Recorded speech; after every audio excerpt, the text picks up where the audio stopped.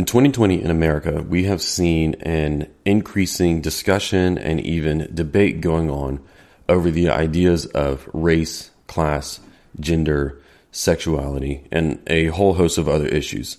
Maybe you've been watching this and you've been concerned or perplexed by what's been going on and why there's so much division.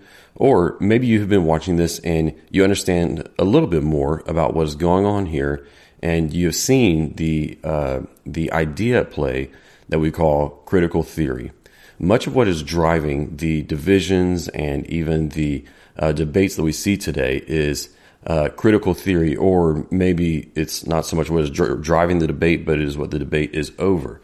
The legitimacy of this theory and how much we should allow to influence our cultural analysis and especially our answers to some of the problems that we see in culture. Now, whether or not this idea of critical theory is brand new to you or not, we have a guest on today's podcast that is going to really shed some light on this and help us to think through it in a Christian worldview way.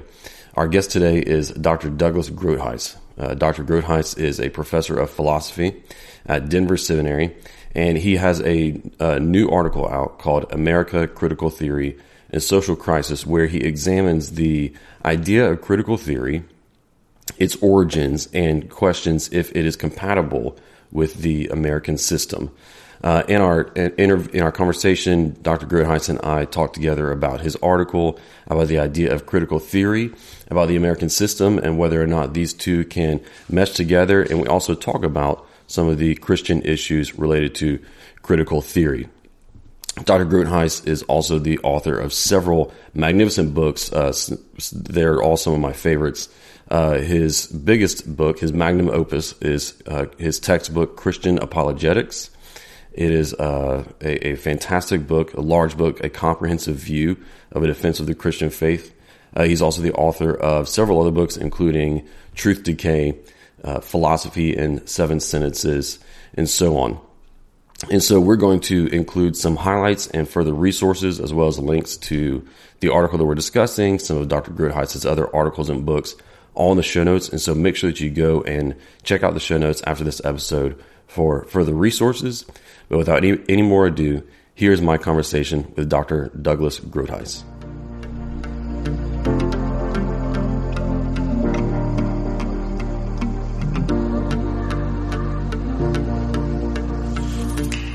Dr. Groothuis, welcome to the podcast.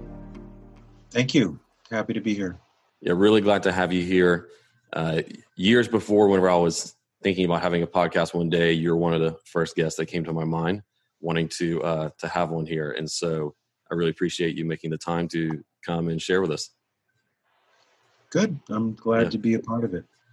Yeah. So you are currently in Alaska right now. That's correct? Yeah, I am. I'm in a little town called Willow, Alaska, which is about 100 miles north of Anchorage. My wife has a homestead here, her family homestead. So we've been here for about 2 months, and I've been doing a lot of work researching and writing, and we've been enjoying the Alaska wilderness quite a bit with our dog, and he gets to run around and jump in lakes and rivers, and he's having the time of his life. He's been a city dog up until now. So kind of get the best of both worlds. I can study and write and also really enjoy this amazing creation that God gave us here in Alaska. Yeah. And so though you're originally from Alaska, that is not currently where you live. And so why don't you just share with us your story and particularly how you became a Christian, your Christian story, and then talk to us about your ministry, both your current ministry and then how you got there. Okay, thank you. I did just recently publish a piece called Autobiography as Apologetic at the Christian Research Institute webpage. So if people would like to know more there with footnotes, you could check that out. I was born and raised in Alaska, was born in Anchorage, Alaska, and I was not raised in a very religious home. My parents believed in God, and they had me baptized. I went to Sunday school for a while, but they were pretty much Christmas and Easter Christians. Mm-hmm. And when I was in high school, I got very interested in Eastern mysticism, mostly through certain rock musicians and jazz musicians I was interested in. And then when I went to college, I studied that in more detail, also studied philosophy. So I was at a place where I was quite interested in atheistic philosophy, particularly Nietzsche, and also in mystical experiences, meditation, things like that. And during that time, would have been early in 1976, I began to read a Christian philosopher named Soren Kierkegaard, and also interacted with some Christians who shared the gospel with me. Mm-hmm. And through a lot of different events, I became a Christian in, I think, June of 1976, back in Anchorage. I'd gone to college in Greeley, Colorado. And since then, I've really tried to develop a well-integrated, rational Christian worldview. As a philosopher, I ended up getting a PhD in philosophy, and I've been at Denver Seminary since 1993 as a professor of philosophy. So that's a short version of that. Awesome. And before being a professor, you were in collegiate ministry, right? I was, yeah. I did 12 years of campus ministry at 2 different campuses and thoroughly enjoyed that. So I like to speak on college campuses whenever I can, because university shapes people's minds for a lifetime. And sadly, sometimes the Christian witness is not as strong as it could be intellectually on campuses. So we need good Christian philosophy and apologetics in campus ministry. Absolutely. Mm-hmm. And so what led you from doing campus ministry for 12 years to go into teaching? Mm-hmm. Well, I thought that I could have a bigger impact on people by being a professor. I also like the idea of having a regular salary where I didn't have to raise support.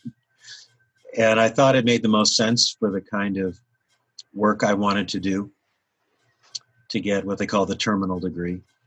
So I'm glad that I did that. It opens up a lot of doors for ministry when you have a PhD, especially if it's a PhD from a secular school, because that wins you a little bit of credibility you might not have otherwise. And so what were some of the major lessons for you from collegiate ministry? What are some of the highlights that you see looking back in that time of your life of how God changed you and what he taught you during that time? Mm-hmm. The first 5 years in campus ministry were right out of college, and I had a tremendous opportunity to read and study and teach and disciple people. I had a very carefree life in a lot of ways. I lived in a Christian house, had very little rent, so I spent all my money on basically books and food for 5 years until I married my first wife, Rebecca.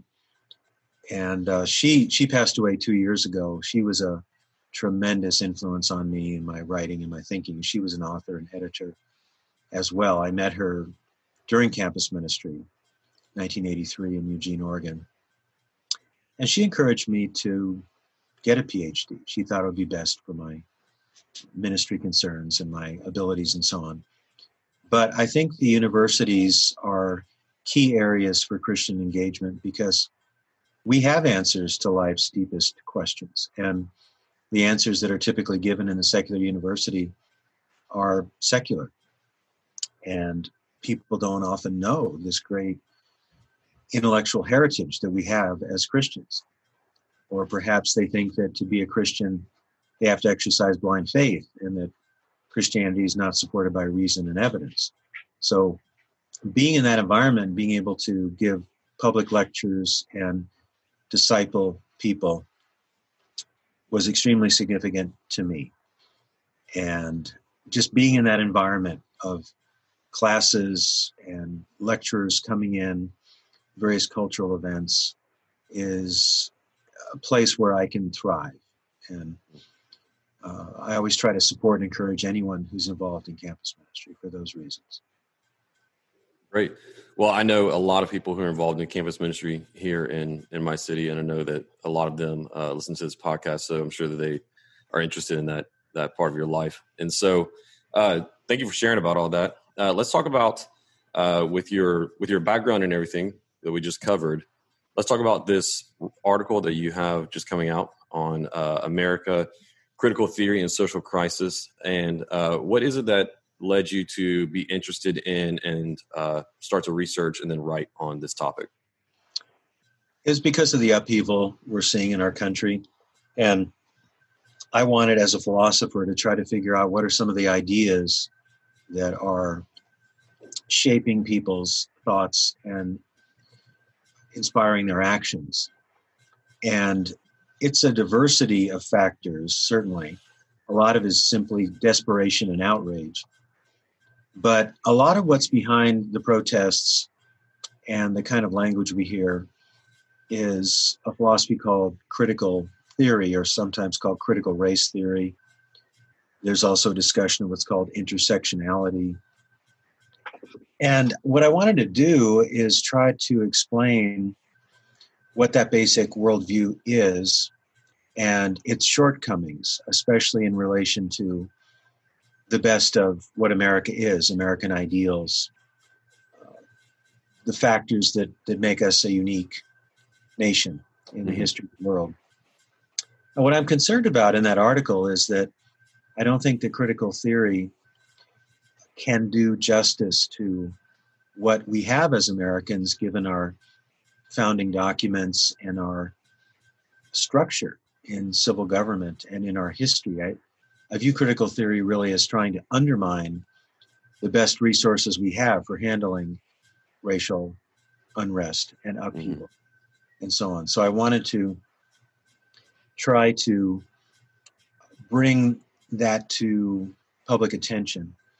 So the article really is not so much a thoroughly Christian critique of critical theory. It's more, what is it? And then let's relate some of the philosophy to the American system.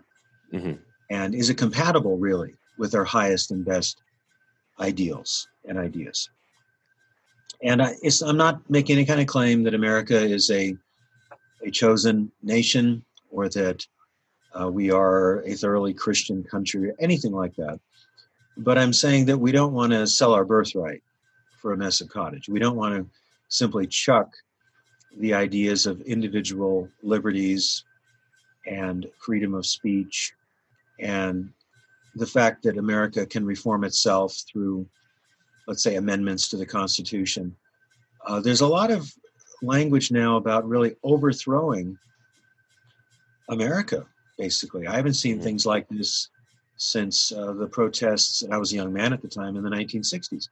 Burning of flags, destroying public buildings, massive vandalism, and so on. This is a sign of desperation, and also a sign of renunciation of certain essential American ideals. I'm not defending the Confederacy. I'm not defending statues of people who were Confederate generals, nothing like that. What I try to do in the article is look at the Declaration of Independence, which is theistic. It's based on, we have been given certain unalienable rights by God, life, liberty, and the pursuit of happiness. And then looking a bit at the Constitution, and especially at the Bill of Rights, and then comparing that to critical theory. Yeah, so I think that certainly I get the impression from reading your article, but also from other research that I've been doing in a critical theory, the more and more that I become acquainted with it and understand it, see how it influences culture, how we, just your average person, may not be quick to understand what a powerful ideology that this is. And I think you captured it when you said that that it's a revolution that you described as trying to go about the ideological cancellation of the American system. Yeah. Do you just comment on that? Yeah, it's a pretty strong claim, but I think it's warranted. Basically, critical theory comes out of Marxism. There are a number of theories, a number of thinkers as part of something called the Frankfurt School in Germany in the 1920s, 30s, and from there, people like Max Horkheimer, Erich Fromm, Herbert Marcuse, and so on. And they were very influenced by Marx, but they wanted to extend the Marxist critique to culture. It wasn't simply a matter of economic oppression and liberation, but how can people be liberated from deleterious aspects of culture. So critical theory, like Marxism, thinks of people in terms of groups. So in Marxism, you have economic groups. You have essentially the conflict between the bourgeois and the proletariat, and that will eventually foment a revolution. Mm-hmm. But with cultural Marxism or critical theory, you add to that mix things like gender, race, even ability, and so on. But you have this binary view that some are in power and some are out of power. And if you're out of power and disadvantaged, it's because you have been oppressed by those who have what's called a hegemony. I'm not sure if I used that word in the article. I should have. That word hegemony actually goes back to Antonio Gramsci. And it's the idea that certain groups, based on class and gender and race, control the discourse and control the economy, control the whole culture. So you have this idea of white privilege. And the claim is that if you're white, and especially a white male, and especially if you're a white male heterosexual, that you have power and influence that you don't deserve, and you have taken basically whatever you have from people who deserve it more than you do. So it's a very oppositional, very conflict-oriented view of society, and it views people really not so much as individuals, but as members of a group. Now, there's some truth to this, obviously, because group membership affects your sensibility. It affects your worldview to some extent, your cultural assumptions. But the genius of the American system is that it doesn't really approach citizens as members of groups. It approaches citizens and speaks of citizens as individuals with certain rights and also certain responsibilities. And in the Constitution, you have the statement, "We the people." There's the idea of a covenant, really. That influenced the founders considerably. Os Guinness speaks about this in his book, Last Call for Liberty. It's a covenantal kind of approach, but it's not theocratic, but it's covenantal in the sense of there is a God who gave us rights, and we the people are going to set out what we think the American system should be. So you've got the Declaration, which is really the why of America, and the Constitution and the amendments as the how of America. But critical theory has so many problems, but one of the essential problems is that it emphasizes group membership and group identity over individual rights and over the idea of a collective covenant. So associated with critical theory or critical race theory is also the idea of what's called identity politics.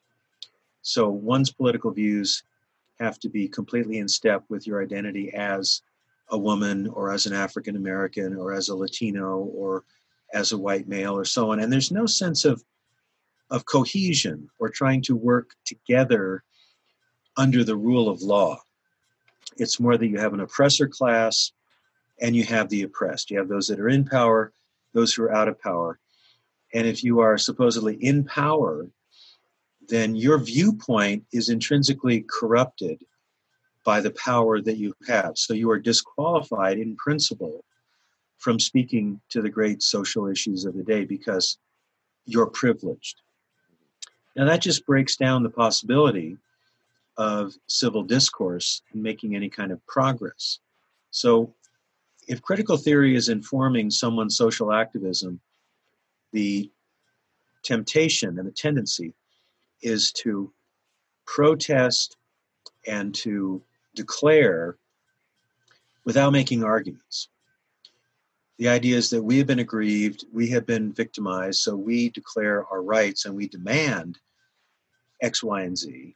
And those that have put us there have no right to make an argument because their views are intrinsically corrupted by their class, their race, their gender. Now, this is not to deny the fact that people will abuse their power and people will abuse their wealth and people will abuse some racial privileges they may have. That's certainly in play here. That's real. But to make those factors the only factors, or to use those factors to shut down rational discourse and critical interaction, is a terrible mistake, because then you don't have a public square in which you can come together and listen and make arguments and work for meaningful reform with the sense of we the people. Or another phrase that's extremely important is on the Great Seal of America. It's e pluribus unum, which means out of many, one, because the United States is a nation of immigrants. But the one has to do with the Declaration and the Constitution. We have a rule of law. We have a system that is not perfect, but it allows for reform. So we have the amendment process. And one of the things I say in the article is that we don't need a violent revolution. What we need is to be true to these American ideals and work for reform within the system. And I give some examples. Some of them are very obvious. 100 years ago, women got the right to vote. That's progress.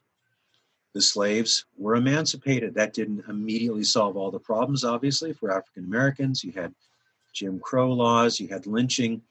But then there were other reforms, like the Education Act of 1964, I believe it was, that did not allow segregation in the public schools. And there have been these incremental reforms. Now, sadly, it took a civil war to free the slaves, but the American system allows for reform, and it also allows for these great freedoms like freedom of speech, freedom of religion, petition of the government for redress of wrongs, assembly. You got 5 freedoms in the First Amendment. I think I ticked off 4.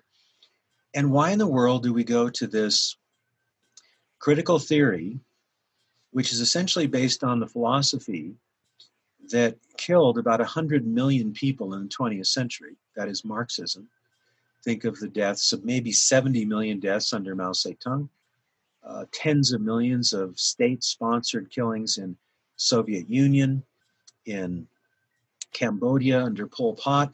But see, this kind of Marxism is called cultural Marxism, and it doesn't necessarily wave a red flag or have banners of Karl Marx, but it's still essentially Marxist in that it views history as a struggle between groups, and it does not have any kind of view of the intrinsic value of individuals.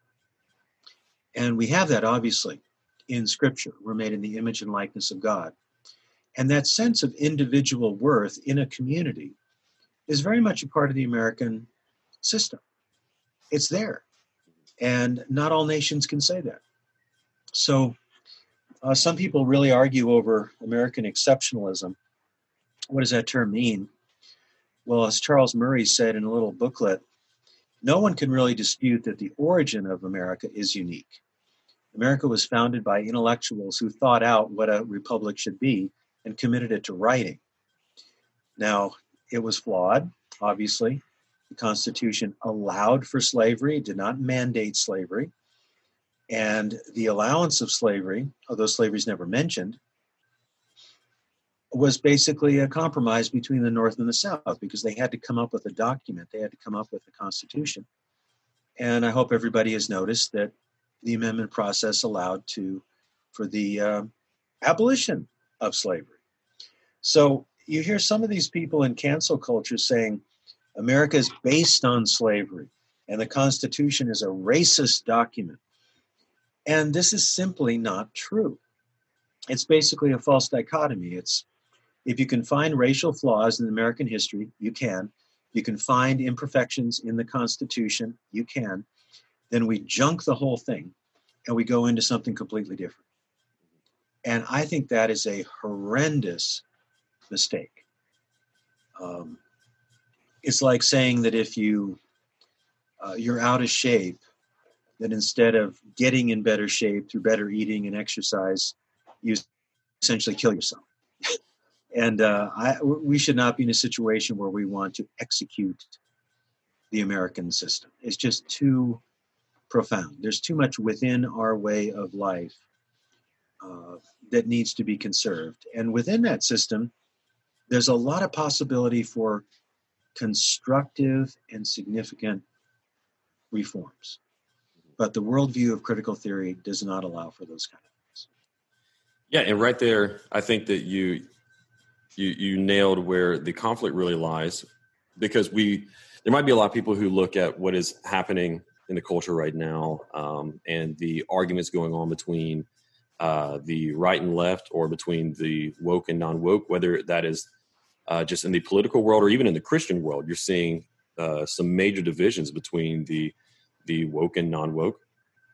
A lot of people might look at these arguments and conflicts and be very confused over why the arguments are so heated, why it seems that the arguments are just caught in a place of a stalemate, not able to move forward, and then why we're seeing such a revolutionary spirit among the rioters and so on throughout the country, because what we're seeing is something that goes deeper than just an argument over policy. We're talking about two different worldviews going into battle with one another, and coming into conflict, which have a very different view of ultimate reality. Because as you pointed out, critical theory is based upon the Marxist worldview, which is atheistic and materialistic, utilitarian, versus the American system, which was based on, as you pointed out, not necessarily Christian, but at least a theistic worldview. And so these two worldviews have a completely different conception of justice. And Yes. And so whenever someone from a critical theory worldview is arguing for justice, or if you see this debate happening even between Christians coming from these two different areas of influence, they both agree we should pursue justice, but then they cannot agree on what that means, because they are being influenced by different worldviews, which is telling them different definitions of what justice is. Yeah, I agree. Yeah. And I want to point out that I think that adherence to deeply American principles is far more than whether or not you're a conservative or a liberal, because I think that someone can be fairly liberal politically and still believe America was a good idea, and that we need to work to reform the system. Now, how a conservative wants to reform and how a liberal wants to reform may be very different. So I'm not trying to paint the left as uniformly critical theory or uniformly anti-American. By no means. Some of it is, definitely, but not all of it. So what I'm trying to do in this essay is call us back to what is great and what is workable about what America is, and what our founding ideals are. One thing that bothers me is that people don't know enough American history. They don't know basic civics. I mean, someone was elected to Congress recently, I won't name names, that couldn't even name the three branches of government.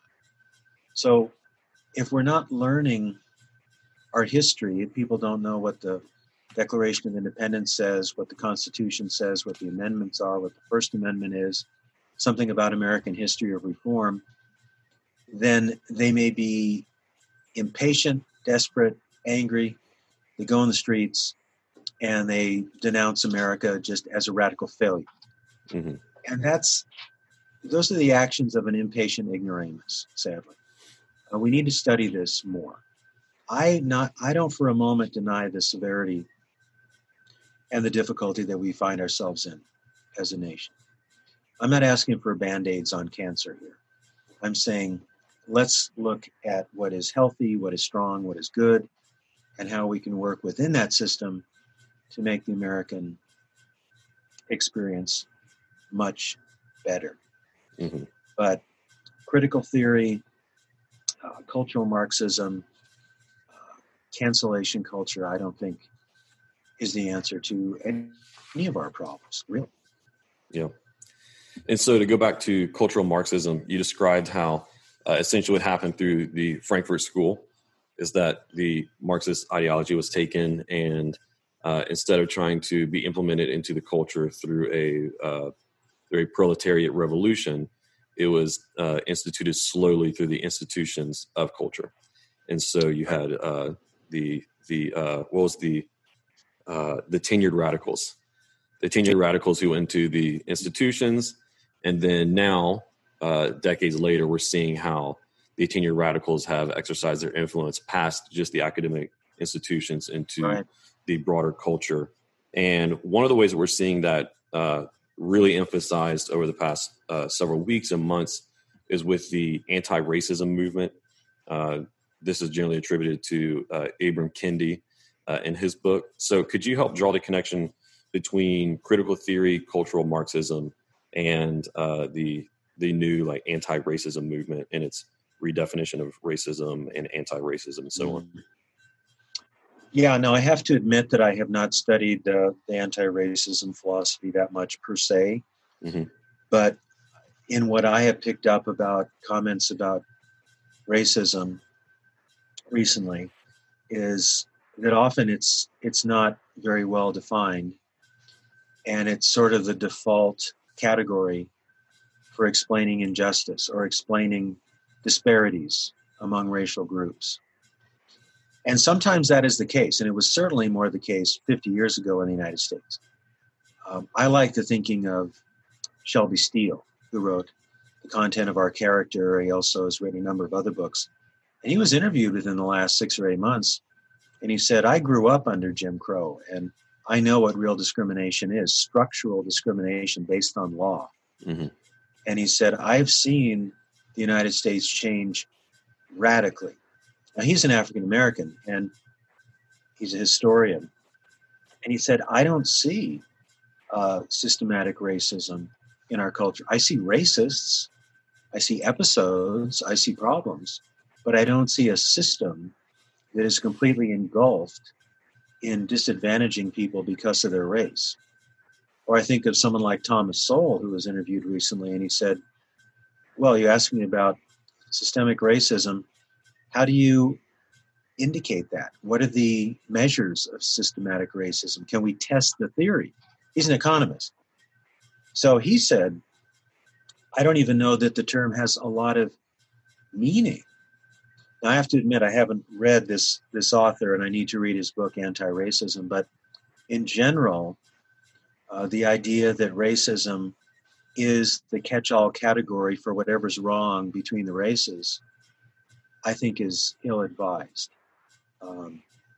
What do we mean by it? Now, we obviously had structural racism under Jim Crow when blacks were routinely lynched, when they could not freely and fairly vote, when you had provisions that blacks couldn't live in some parts of a town. Now, obviously, that's structural, that's legal, that keeps people down, and that's wrong. But how much of that do we now have? Some, yeah, I think so. Some of it may be more implicit than explicit, and we need to be aware of that, certainly. But there is kind of a, well, not kind of, I think there's an assumption among some people, particularly from this book, White Fragility, that whatever you say or whatever you do, if you're white, you're a racist, period. Because it's structural, it's a system. And you are a white in a system of what might be called white supremacy. So just ipso facto, then you're part of this huge system. And looking at that as a Christian, as an American who loves America, without being a nationalist, by the way, I have to say, well, I have individual responsibility before God. I have to look at my conscience, and I have to ask, am I loving my neighbor as myself, whether he's red, yellow, brown, white, blue, whatever. And I don't want to be told that I belong to this guilty class. I've got to look at my own conscience. So something I've been trying to do in recent months is talk to a number of my African-American friends about what's going on in the culture. I'll just say, what's your take on this? How have you experienced racism? What do you think of the ideologies that are going on? What do you think of the protests? And just try to be like James tells us, quick to listen, slow to speak. and slow to anger. I had no reason to get angry in any of these conversations. But basically, Dr. Groothuis, shut up, white man, and listen to your African American friends and see what they're telling you. Because I miss things, obviously, because I am a white male. I've never been pulled over by a policeman because I was a white male, but I know black men that are pulled over way too much and without good justification. But then I talked to another African American friend of mine a few weeks ago, and he said, I don't think I've ever been pulled over just because I was black. So I think we've got to be really careful in not committing the fallacy of hasty generalization, of attributing systemic dynamics to everything and explaining everything according to these major racial systems. But I think we need to ask pointed questions, look at our own conscience, and look at the data. Let's look at the data. If there's a discrimination district by district in public education against those that make less money, the families make less money, or it works out that African American children or Latino children get less attention educationally, then let's deal with it. Let's try to find a good answer. Now, interestingly, going back to Thomas Sowell, who's my favorite economist, he says the answer to helping disadvantaged children in cities is charter schools. And he's come out with this very densely argued, fact-filled book in favor of charter schools. And interestingly, those on the left, and I think probably those holding to critical theory, think that charter schools, oh no, those are conservative. Those are not ways, charter schools are not ways of helping this kind of a problem because it doesn't fit into their political ideology. So if we've got a problem where groups are not fairly treated, let's look at the economics, let's look at the studies, and let's see what really helps. And, I posted online recently that I got woke 40 years ago when I read Thomas Sowell. Because he shows that disparities among groups are not always due to discrimination. There may be other factors. Yes, some of them are due to false, or I should say unfair discrimination. But some disparities are based on other issues, like the values people hold, the kind of choices they make. There's so much to this, though. But what I'm concerned about is when people take on an ideology they may not even completely understand, like critical theory, and then use it as a weapon against everybody they disagree with. So I think we need to dig a lot deeper than that.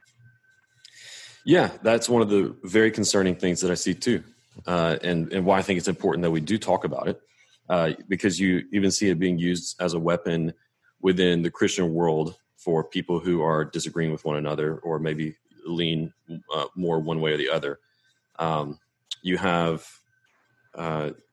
You have people on the one side who might be a little too quick to decry everything they see as Marxism, but then on the other hand, you have you see sometimes on the more woke side a tendency to be too quick to call everything white supremacy.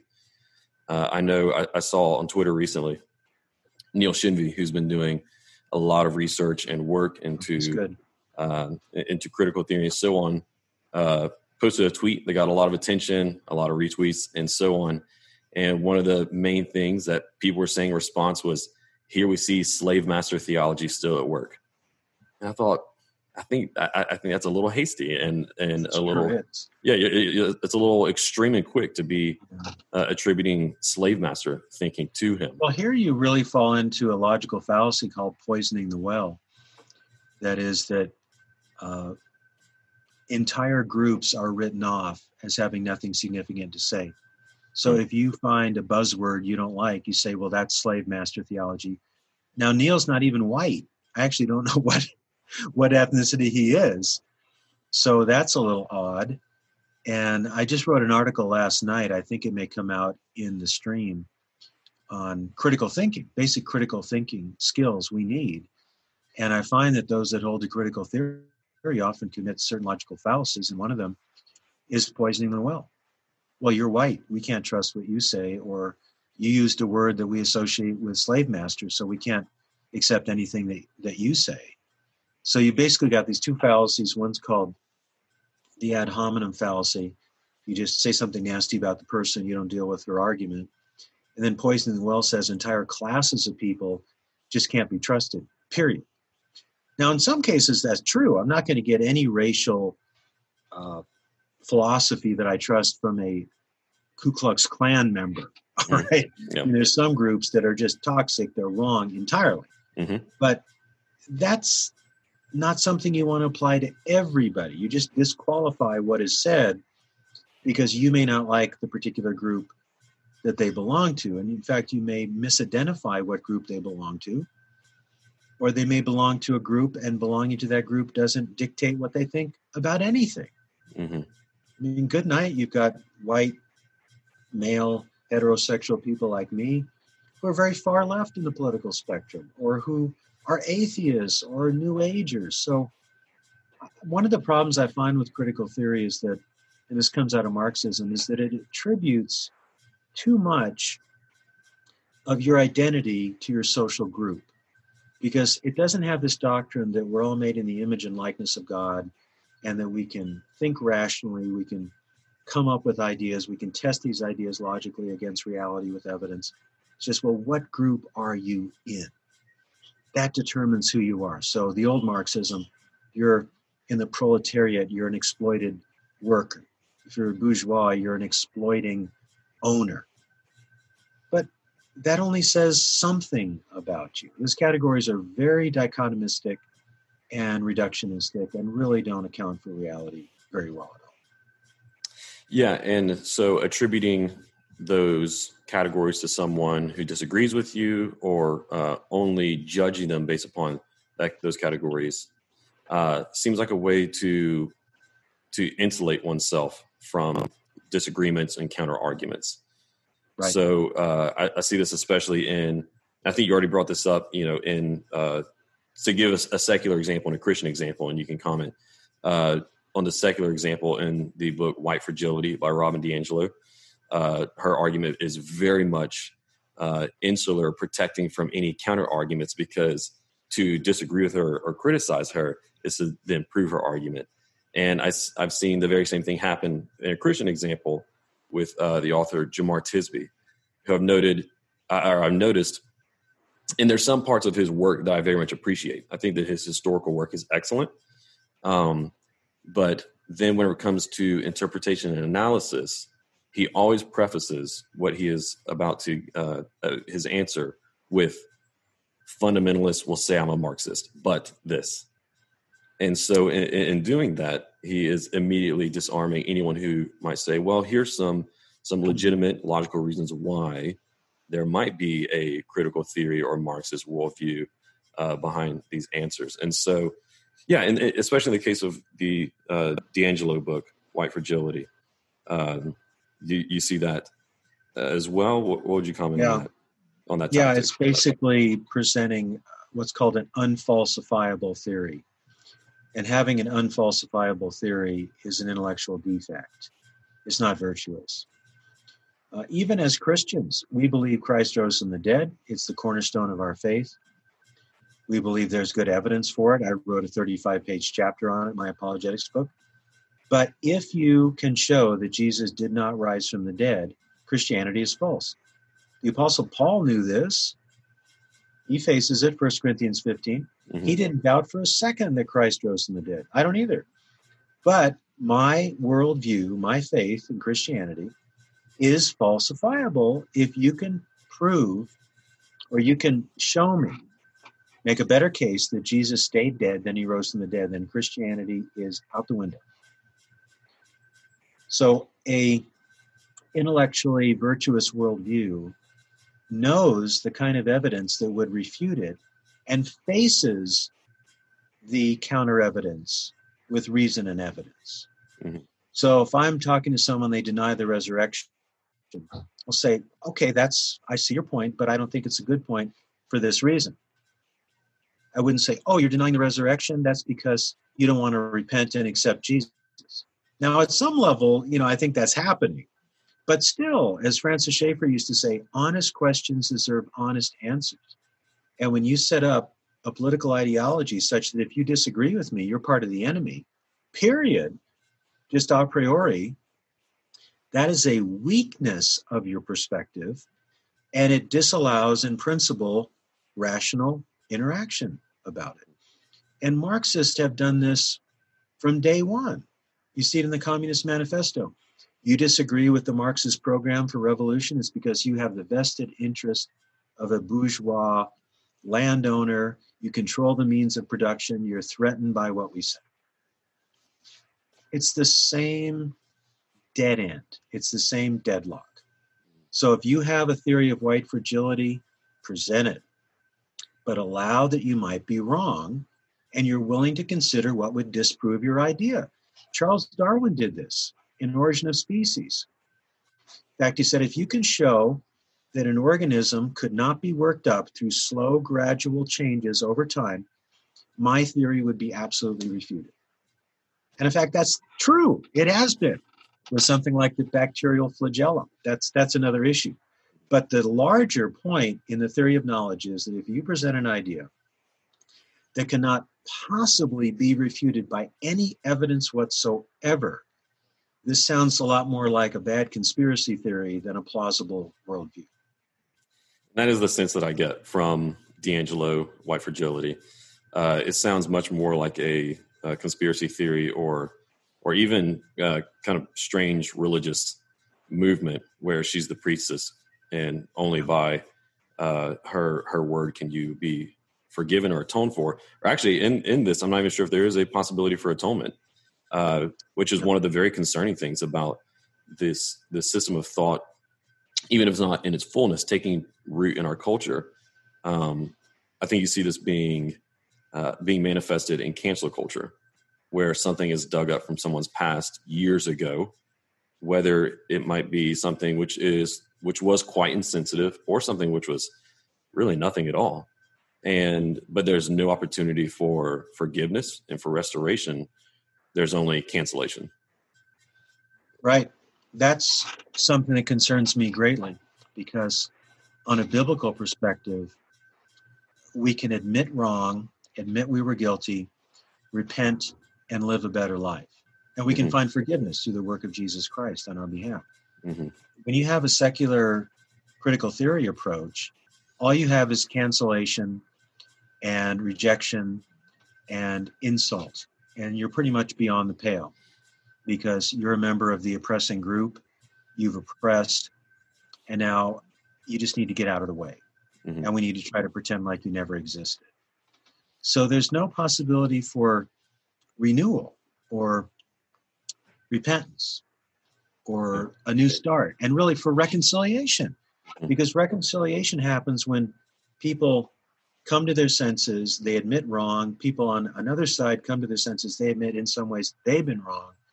And so there's this shared humility. Now, maybe one side has been far worse than the other side, but this idea of confession of guilt and then willingness to receive and forgive and chart a better course. And I don't see that even as a possibility with critical theory discourse and the cancellation approach. It's like endless turmoil until the oppressed become in power, but then even by their own theory, then they would become oppressors. Yeah. And I think that explains a lot of the really odd behavior that we see happening with some people, particularly in the rioters and so on, where, there's all these videos that have come out and examples of these white women who will be just screaming and berating black police officers. And somebody will point this out to them and try to stop them, and they just become even more irrational. And to me, I think what we're seeing there is something that is not principle driven, but existentially and spiritually driven. These are extremely desperate people trying to seek atonement for their perceived sins of being a part of that oppressor group, or in the case of whether it is protesters, rioters, or people who will go and bow down before someone of color in a sense of expression of remorse or atonement. And no, I'm not saying that I don't think that we can express remorse for, a history of sins and oppressions in our country, and that we can do, like you were saying, where we sit down with an actual person and talk to them about their experiences and express remorse with them. But that is very different from bowing down to them as we would to a deity or an idol, seeking their absolution. Yeah, we seek absolution from the Lord. We seek forgiveness from people we've wronged. It's a huge distinction. So, and again, we're such a conformist culture. We have all these trends and all these fads. So the thing now is to take a knee during the national anthem, or just take a knee. And what does that mean exactly?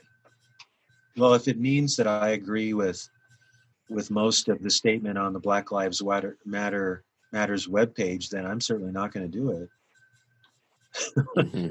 People should go read that statement on their webpage, and I mean the official organization. Read it and see what it says, and see if you can get behind that. Yeah.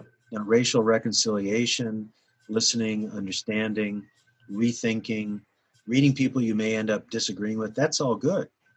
But just taking a knee for what? Because Black Lives Matter. Of course they do, but what about the ideology behind that particular organization? Can you get behind that? Do you fully support that? And if you do, well, then support it. But I certainly can't, and I find much of what they say to be in fundamental contradiction with the American system. Yes, and the Christian worldview. Yes, indeed. I think, and the problem there with the whole kneeling issue, not that I want to dive into that deeply, so I guess more tangentially with the Black Lives Matter issue, is the semantic overload in the phrase Black Lives Matter, and how that makes it very difficult for us as thoughtful Christians to express solidarity with people in our communities who are hurting and who might be scared and who have experienced some racism, who maybe have experienced some abuse by police or someone else, while not embracing the organization. Do you want to speak to that, right, this idea of semantic overload for just a moment? That's a good way to put it, because what do we mean Black Lives Matter? Do we mean supporting the organization and their basic ideology? Some people do. I can't, because I'm a Christian and because I believe in the greatness of America. Of course, as a Christian, I believe that all people are made in the image and likeness of God, and that some groups do get the short end of the stick. We see that in the Bible. We see it throughout history. And so Christians of all people should be concerned about the marginalized, the poor, the oppressed, the foreigner, the widows, the orphans. It's right there in Scripture. Tim Keller has a good book dealing with some of this called Generous Justice. And I recommend that book. I might disagree with him on a few points, but I think it's a very strong, worthwhile biblical approach to things. But a lot of it is false dichotomy, and it's kind of ideological intimidation. Do you think Black Lives Matter? All right, what do you mean? Okay, you take the knee or you don't. Wait a minute. Don't force me into that. The issue's more complicated. There's more to it. And it doesn't mean I don't care if I'm not going to take a knee, or if I'm not going to wear the T-shirt. I do. But I want to get to the heart of things. I want to really find out what the problem is and what the way forward may be. But our culture tends to be impatient, image-driven, slogan-driven, and dichotomistic because of a crisis. So here it is. Black Lives Matter. Do you agree or not? All right, here it is. Point blank. Do you agree or not? Yeah. Let's calm down and think about this a little more carefully. Yeah, and just what concerns me the most is how Christians are adopting all those attitudes and postures that you just listed. So as we start drawing to a conclusion here, would you lay out for us, and like you said in the article, this is not primarily a Christian critique of Christian worldview critique of critical theory, but if you could just for a minute, maybe think of a couple of points of how the critical theory worldview is at odds with the Christian worldview, just for the sake of those Christians who are Sure. watching or listening to this? Right. Well, it's rooted in Marxism, and as you said, Marxism is intrinsically atheistic. Marx said that the criticism of religion is at the source of all cultural criticism, and that's how it has played out in the 20th century in Red China, in Soviet Union, in Cambodia, and so on. So that's a reason right there to be concerned. Now, some people say, no, you can take out the economics from the atheist worldview. I really question that. And moreover, Marxism has no place for individual dignity for human beings. You're a member of a group, and you're either the oppressed or the oppressor. And there's no sense of a God-given standard for right and wrong. It's what serves the revolution or what does not serve the revolution. And even if cultural Marxism, critical theory, is not as violent in its language necessarily, or as revolutionary in terms of the workers take over the means of production, there's still very much an us-them. If you're in this group, you're beyond the pale. And if you're in the oppressed group, you're automatically legitimated. And biblically, well, I'll go to Solzhenitsyn. He said, the line between good and evil cuts through every human being. So we all have places where we need to repent. We all have places where we're morally strong. So I'm not willing to view the human race in terms of the oppressors and the oppressed, period.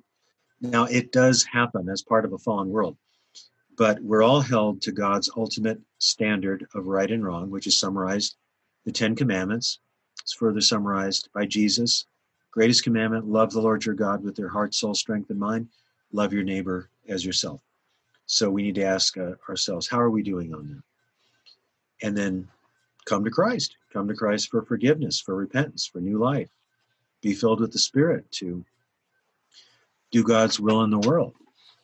And then also just do the hard work of social analysis and be studious. That's a virtue, to pursue knowledge. You see that throughout the book of Proverbs. I'm reading through Proverbs again right now in my devotional time.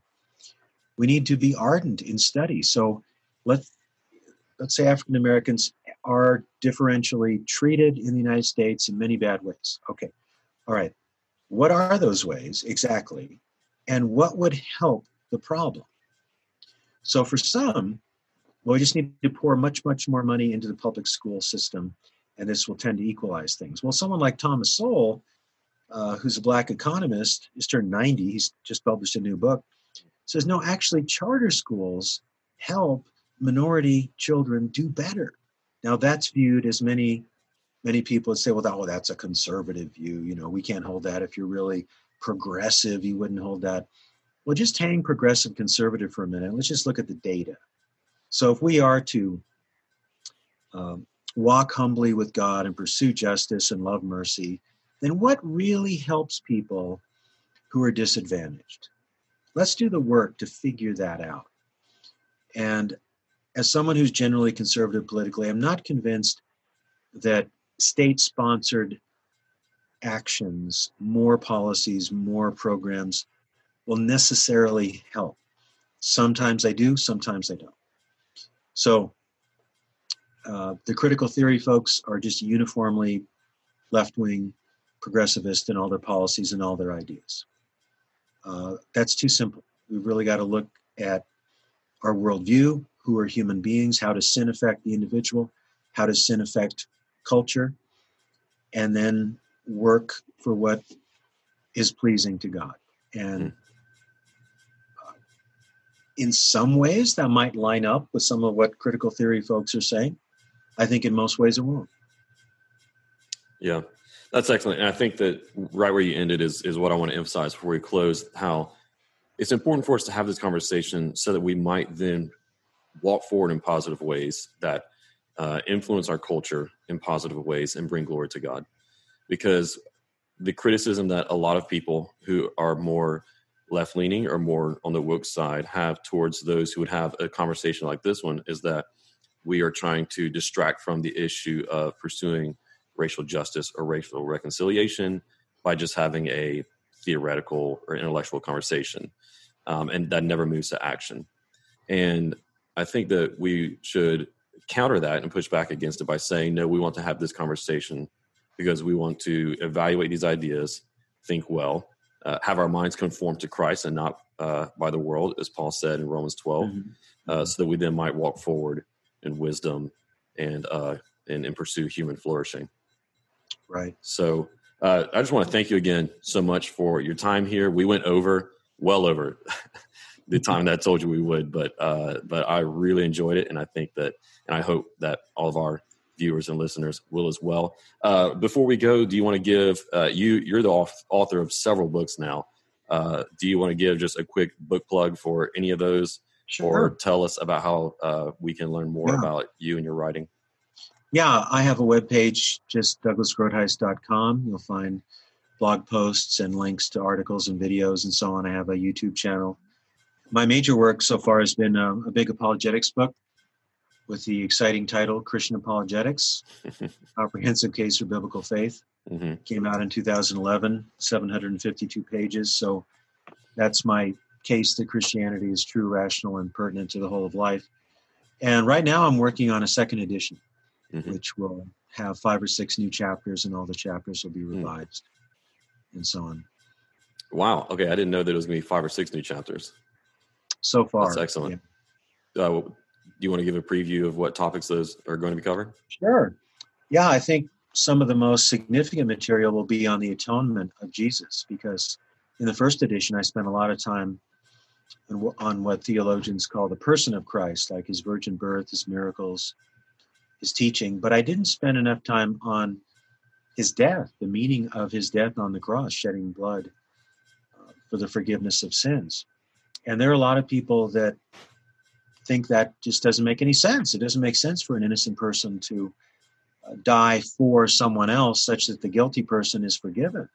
So I got really deep into the doctrine of the atonement, stating it properly, and then looking at criticisms of the atonement, especially from a writer named Socinus in the 16th century. So there's a lot of material on the work of Christ, what his suffering and death meant. Probably about 50 pages. And I've got new chapters on the argument from beauty, a chapter called In Defense of the Church, because a lot of apologetics books, particularly Protestant ones, say Christianity is true, okay, go be a Christian. But they don't say really that a part of the Christian worldview is the church, the body of Christ. And this is a reality down through the centuries. And if you're a follower of Jesus, this apologetics book convinced you that Jesus is the way. Jesus wants you to be involved with his church. So I don't know when this dawned on me, maybe 5 years ago. I thought, he didn't say much of anything about the church. So I've got a long chapter called In Defense of a Church, and some other material too. Excellent. Well, that all sounds great. I'm looking forward to it. I have the first edition, but with all that new material, I'm definitely going to pick up another copy. So thank you again. Okay. Well, I'll be patient in the wait. Okay. I'll be patient too. Great. Well, thank you again. We're going to link to that book and your other books and everything else, as well as your new article in the show notes, so that everybody can go and find out more. Thank you so much for your time with us. Dr. Groothuis, I hope we'll do it again soon so we can talk about some of your other areas of study and research and some of your books. So thank you. Well, you're welcome. I'm glad to be with you. Thank you for listening to this episode of Filter with me, your host, Aaron Champ. If you enjoyed today's conversation, be sure to check out the show notes for highlights and further resources related to the topics that we covered today. Also, if you enjoyed this show, be sure to subscribe to us on YouTube, Apple Podcasts, Spotify, Google Play, or wherever you listen to podcasts. While you're there, if you would leave us a review, if you would comment, and especially if you would share this episode with a friend, we would really appreciate it. It really helps out. Once again, thank you for listening. I hope you enjoyed the conversation.